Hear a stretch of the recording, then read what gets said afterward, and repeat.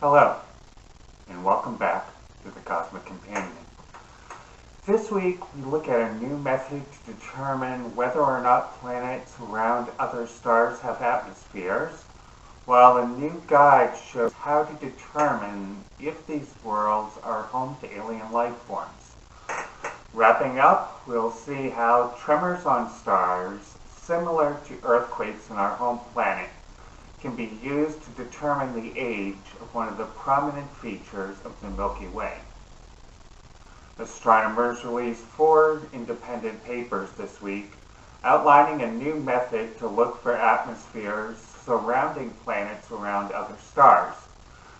Exoplanets orbiting close to their parent stars are likely tidally locked, with one face always pointing toward its sun, like the moon orbiting the Earth.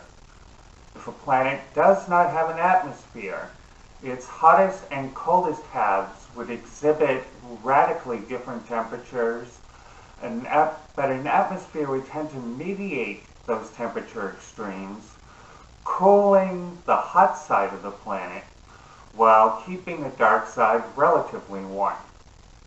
Investigators believe that phenomenon could be seen by the James Webb Telescope, due for launch in 2021.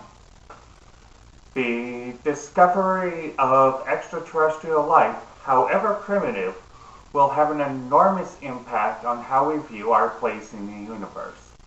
Searching for radio waves may be vital in the quest to find advanced extraterrestrial civilizations, but what about primitive life forms? Even simple life gives off distinctive chemicals into their environment, and Sifan Lin, a senior at Cornell University, has developed a new guide to finding these chemical fingerprints in the atmospheres of other stars. His team believes the next generation of telescopes will be able to find these chemical traces in the next few years, finally answering the question of whether or not human beings are alone in the universe. Our planet, sun, and everything we call home are found within the Milky Way, a sparse spiral galaxy containing a few hundred billion stars. Astronomers were aware that the disk of our galaxy is composed of an outer disks, but the age of the outer older disk remained a mystery.